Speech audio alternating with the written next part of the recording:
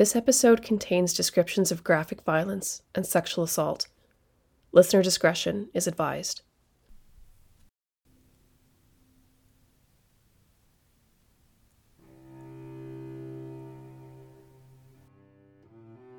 Why do we shy away from strong women?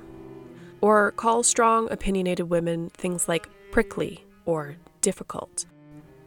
I'll be honest in that I'm a bit of a pushover who hates conflict or confrontation, but as I get older and gain more experience, I find I am willing to put up with less shit and lean into conflict when I feel like I am being wronged unfairly. But I do so with the constant fear of being labeled as difficult. Maybe what bothers me the most is that people say that Hillary is a bitch. And let me say something about that. Yeah, she is. And so am I. And so is this one. Yeah, deal with it. You know what? Bitches get stuff done. Who do you think is the most notable woman in art history? How many can you think of in, let's say, 10 seconds? Let's make it a game. I'm going to pause here for 10 seconds, and you think or even write down the names of famous women in the world of art. Ready? Here we go, 10 seconds.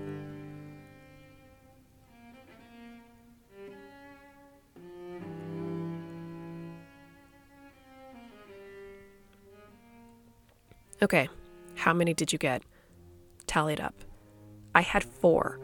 And of those 4, 3 were known for being difficult, prickly bitches who got into arguments, bucked the norm for their time, that kind of thing.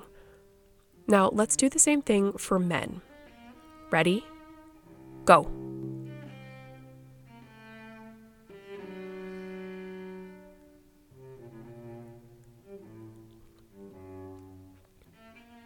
Okay, I had 9 but ran out of time before I could get the 10th down.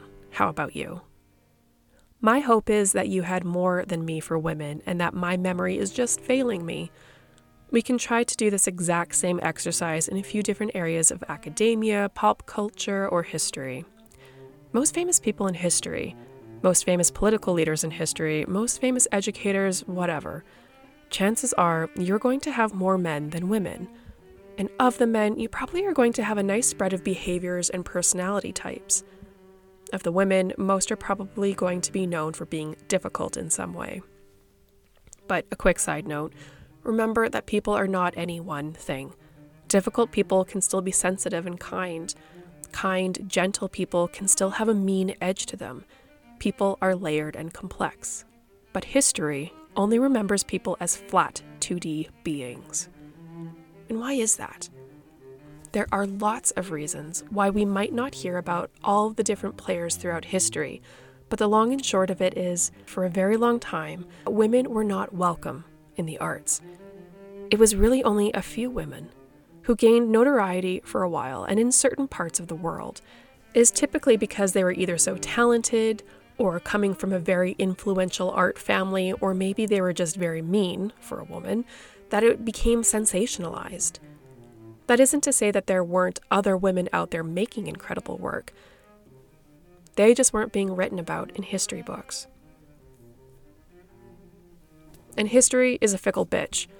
Who decides who gets written about and who gets forgotten? There are probably incredibly talented people out there from all over the world that will never ever be known.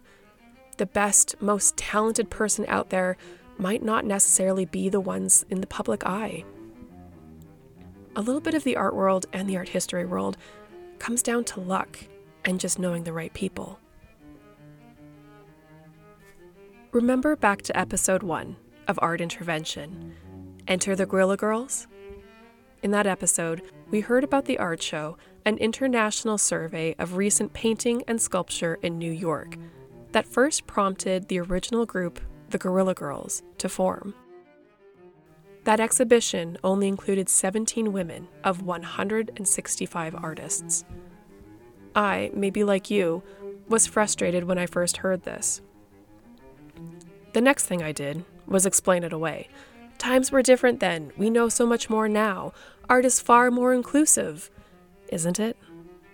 Long story short, kind of, but not really. It is better, but there's still so much more to be done. And one of the biggest parts of the problem is, sadly, us, the audience. Who we wish to see, read about, and spend money on. That is what exacts change and makes people history-worthy.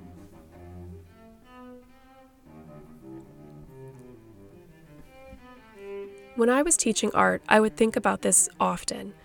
How come so many student projects were based off of the artwork, by and large, of historical men?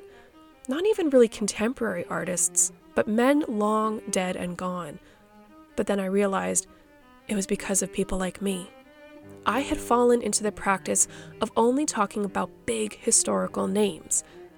People like Van Gogh or Matisse or Paul Klee. One year, I thought I would teach art through the lens of the artist of the month. Each month, I would design a giant bulletin board with facts, images, and a giant portrait of the artist of the month. In class, we would then look at artwork, we would learn about different styles and techniques based on this artist, and then we would create our own inspired work. Afterwards, I would take the portraits down from the bulletin board and hang them up around the art room. The portraits were drawn on large white poster paper with thick Sharpie, and I was super proud of how it looked. On the last day of school, as I was taking the work off the walls in preparation for the summer, I looked up at the 10 faces that leered down at me. Only one was a woman. The men that looked down on me from the walls represented some of the most iconic artists, art movements, and moments in time. I'd always thought of myself as this feminist who was interested in balance. I wanted to celebrate the works of men, women, and non-binary folks equally. But looking at these images, I realized I was an advocate who was actually part of the problem. I always thought of myself as a bitch who got stuff done, but that's when I realized that maybe that wasn't actually the case. I had total choice and control in how curriculum was interpreted and which artists we would talk about. Yet, I went with those same faces and names as everybody else, and thereby it was perpetuating a strange stigma. I was continuing the tradition of only talking about a super small niche group of artists. I went to the familiar names and faces that some of the kids and other teachers would already recognize, mostly because I so badly wanted to make the kids and fellow staff members care about art. So, what women are out there? What non-binary folks are out there making art past, present, and hopefully future? Maybe if we just knew about more artists, past and present, we could talk about art in a broader sense and not be constantly coming back to the same old dead dudes. And old dead white dudes are fine, but it's just the art world is so big. Can't we mix it up a bit more? So who were some of those powerful, difficult, artistic women who broke the mold? That's a good place to start. Now, we've already talked at length about Frida Kahlo, but today I want to introduce you to another badass, difficult woman. Welcome to Art Intervention.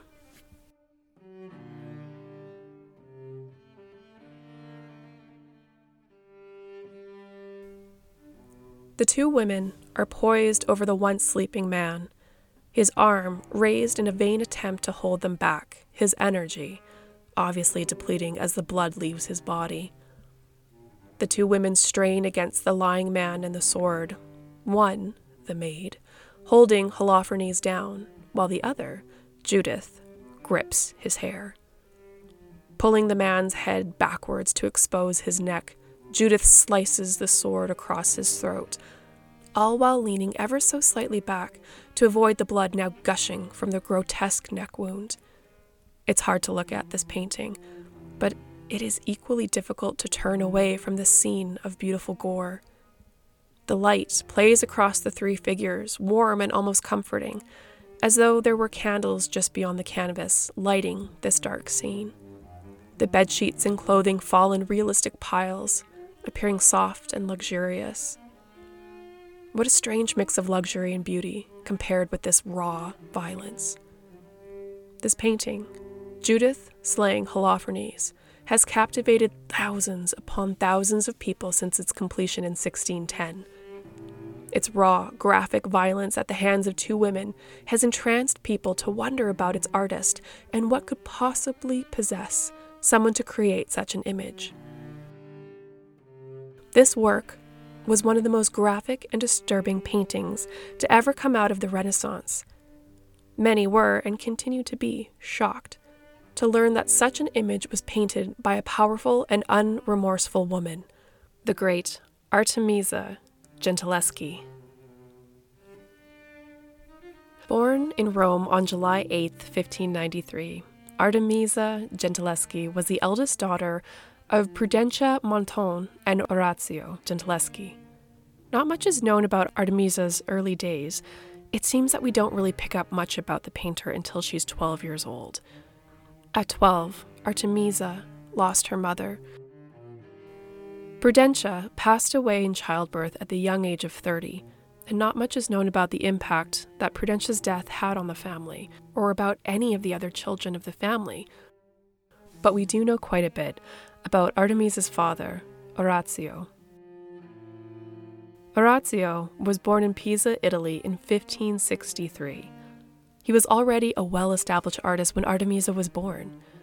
He was well known for his provocative art and outrageous friendships with other artists, most notably the painter Caravaggio. Caravaggio was one of the it boys of the Renaissance and is remembered fondly for his massive paintings that depicted realistic biblical scenes. These images were often beautifully lit, almost emanating light themselves. This play of light and shadow is called chiaroscuro. Caravaggio is one of the Renaissance artists credited for developing this lighting effect. Aside from his impact on Renaissance painting, Caravaggio was also known for his bad boy antics. He and Orazio were caught and charged with writing graffiti in Rome. The graffiti was slander against another artist. The two were put on trial for their actions and served time in prison together for this act. But in fact, Caravaggio would spend much of his life in conflict with authority.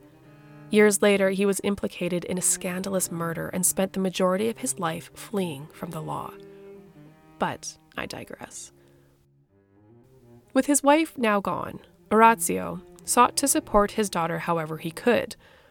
Originally, Orazio had no inclination of his daughter's artistic skills or talent. He, in fact, believed for a time that she was destined to become a nun, but as she grew, he saw her raw talent and ambition grow. Orazio couldn't deny her path. She would not be destined to the nunnery. Instead, he began to tutor Artemisia, teaching and helping her to refine her artistic skills. In fact, you can actually see in Artemisia's paintings her mastery of chiaroscuro, a technique that Orazio had obviously picked up from his friendship with Caravaggio. When Artemisia was 17 years old, she went to work alongside her father in order to learn more about painting. It was at this young age that Artemisia completed one of her first influential works, Susanna and the Elders. This impressive painting measured 1.7 meters by 1.21 meters, a large painting by even modern standards for a young artist to complete. The painting depicts a biblical scene that was well known in the 1600s. The story tells of a young married woman, Susanna, who was harassed and assaulted by two elders from her community while she was bathing one day. Susanna refused to have sex with the men despite their advances, and in retaliation, they blackmailed Susanna by threatening to tell others that she was a whore and an adulteress.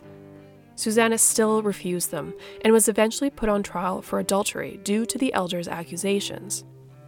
During the trial, Susanna's husband called out the poor treatment of his wife and insisted that her accusers be questioned. The court agreed, and during questioning, the two blackmailers were unable to keep their stories straight. They were then executed for their false allegations against Susanna. Susanna and the Elders presented a theme that would continue to surface over the course of Artemisia's career and life, that of strong, unrelenting women from mythological and biblical settings. Why was it that Artemisia clung to these strong women? Was it because of the early death of her mother? Why pick the theme of young women being persecuted by men in positions of power? Some contemporary art historians believe that this painting reflected a situation that had unfolded in her own life and in her very own home. You see, the Gentileschi home served as both the home base for Orazio and his 5 children, as well as his art studio. Friends, colleagues, and patrons often frequented the home, coming and going at all hours of the day and night. Now, remember that Orazio had a wild streak in his younger days and was friendly with many artists from the community in Rome. That meant that lots of strange folks, mostly men, would frequent the family home.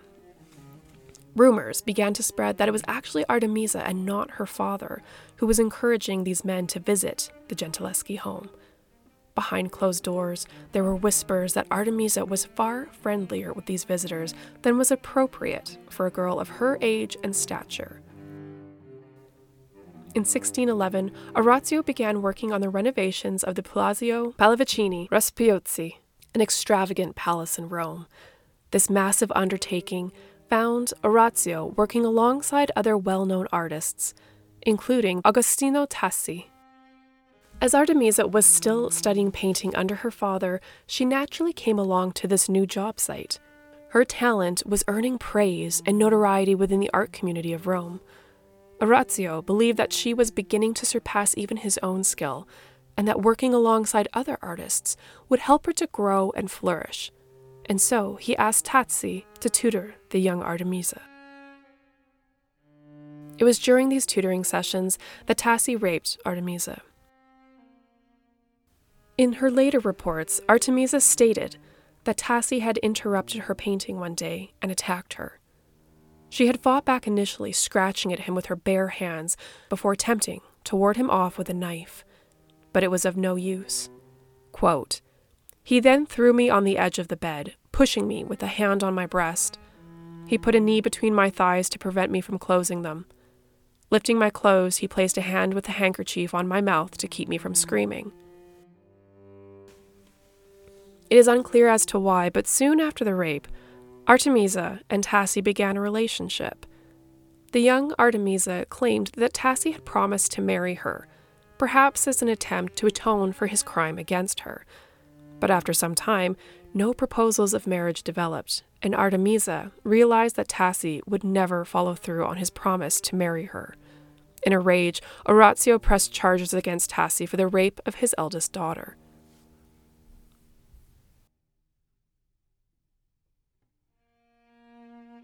Trial transcripts exist to this day, and they reveal court proceedings filled with torture, scandal, and accusations of murder. To prove that her accusations were well-founded, Artemisa was subjected to a gynecological examination. This examination was carried out by midwives before the preceding judge to prove that Artemisa had been a virgin prior to the supposed rape.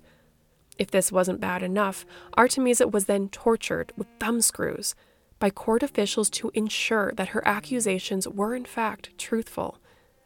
She is said to have screamed out at Tassi, "This is the ring you give me, and these are your promises." The talented young painter could have experienced permanent disfigurement from this barbaric torture, but the fiery Artemisa not only avoided permanent damage to her fingers and hands, but also convinced officials that her testimony was truthful. Over the course of the trial, other accusations against Tassi came to light, including a conspiracy to murder his wife, an incestuous relationship with his sister-in-law, and a plot to steal paintings from Orazio. Tassi was found guilty of the rape and was sentenced to banishment from Rome. Yet, the punishment was never enforced. Instead, Tassi was jailed for only 2 years before having his sentence dissolved in 1613. Tassi was protected by Pope Paul V due to his talent and artistic skill. Where have we heard that before? Talented individuals getting a bit of a hall pass. The groundwork was set for the themes that would haunt Artemisa's work for the rest of her life, that of men attempting to use their power to extort women and the wrath of the woman scorned. It's here that we return to the painting, Judith slaying Holofernes. Began and completed during the rape trial, some might say that this painting was the only justice that Artemisa ever received. The story of Judith comes from the Old Testament. It tells of the story of the invading forces of King Nebuchadnezzar and his army general Holofernes. Their invading forces saw the destruction of cities and sanctuaries. Nebuchadnezzar was to be worshipped as a god by the invaded Israelites. The Israelites were tired from constant war, threats of invasion, and internment. They had recently returned from Babylonian captivity and begun to rebuild their community. Holofernes was set to lay siege against the Israelites and their newly rebuilt homes. Upon hearing this news, the Israelites were distraught. Exhausted and dejected, they agreed to surrender the city. But Judith, a beautiful young widow, had grown frustrated with her fellow countrymen for not believing that God would save them from these foreign invaders. She was disturbed by their lack of bravery, and so she persuaded community elders to delay their surrender for 5 days. Because she was so respected, they listened to her. Judith and her maid snuck into the foreign invaders' camp, and over the course of 5 days, Judith ingratiated herself with Holofernes and his men, promising that she would act as a spy against the Israelites. She worked to gain his trust, and one evening, after a night of drinking and celebrating, Judith and her maid snuck into the tent of Holofernes. Holofernes was passed out from too much drink, and while he lay in the dark as his men drank and slept outside, the 2 women cut his head from his body. Judith and her maid returned triumphant to their countrymen, with Holofernes' head held high. At the loss of their leader, the invading army fled.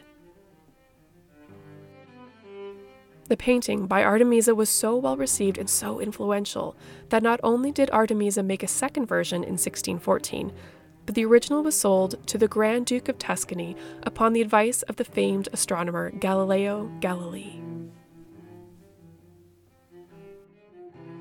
After the trial ended, Artemisa married fellow artist Pier Antonio Stiatazzi. The new couple moved away from Rome, leaving behind the scandal of the rape and the trial, arriving in Florence soon after the wedding. Artemisa's fame had grown outside of Rome, and she soon received a commission to create a fresco at the home of the great late artist, Michelangelo. His home had been converted by his great-nephew into a monument and museum. This incredible commission helped Artemisa to continue to grow her practice as well as her notoriety. After this commission, Artemisa was accepted into the Academy of the Arts of Drawing in 1616, the first woman to have ever been accepted into the academy. At this point in history, women were largely prohibited from attending such schools, but Artemisa was a special case. This appointment to the academy provided Artemisa with independence. She was now an honorary man. She could purchase her own supplies without permission from her husband, and she could sign her own contract without any man's consent. It was a very big deal at the time. In 1618, her first of 5 children was born, a girl whom she named Prudentia, after her mother who had died so long ago now. Artemisa also began an affair with a nobleman, Francesco Maringhi. This affair was not kept secret. In fact, her husband, Stiazzi, was apparently well aware of the affair, even to the point of corresponding with Maringhi through Artemisa's love letters. Stiazzi was known for his poor financial management, and Maringhi helped to keep the couple's finances in order.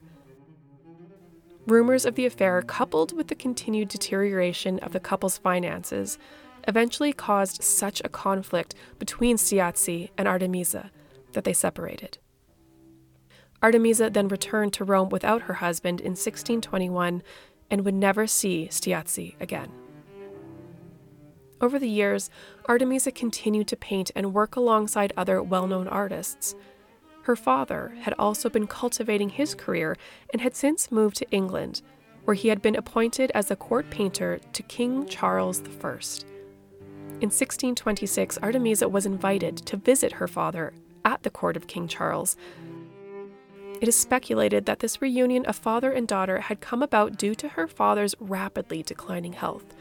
Yet again, father and daughter were working alongside each other. But now Artemisa was helping her father to complete his royal commissions. These commissions included famous works of art such as the fresco at Greenwich for Charles's first wife, Queen Henrietta Maria. Orazio Gentileschi died in England in 1639 at the age of 75. Artemisia is said to have stayed for some time in England after the passing of her father. Though it is unclear what she did during this time, it is clear that she left well before the English Civil War, which began in 1642. Artemisia returned to Europe, settling in Naples, where she would remain for the rest of her life. Her final years are shrouded in uncertainty. Even the exact date and cause of her death remain unknown. Documents exist between Artemisia and her patron, Don Antonio Ruffo. The letters indicate that she was alive and working until at least 1654. In 1656, the plague hit Naples, devastating the city, killing nearly the entire population. It is believed that Artemisia contracted and died of the plague during this outbreak. That is the story of Artemisia Gentileschi, a powerful and talented Renaissance painter. Her work and fearlessness earned her praise and recognition across Europe and across centuries. She feared no man and spoke volumes through her portrayal of strong female characters exacting their revenge over the men who would abuse them. Though her life was marred by scandal, her work and talent should be what we remember her for. She was more than her trial, and more than the attack that almost cost her her career. She was a respected, well-liked, talented, and intelligent woman. She was Artemisia, a difficult woman who got stuff done.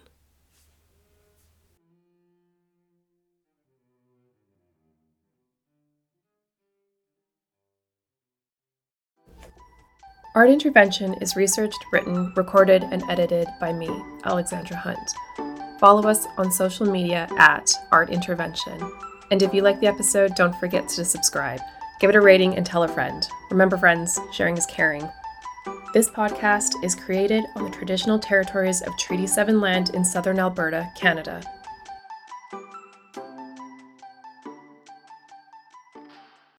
Art Intervention is a proud member of the Alberta Public Radio Podcast Network.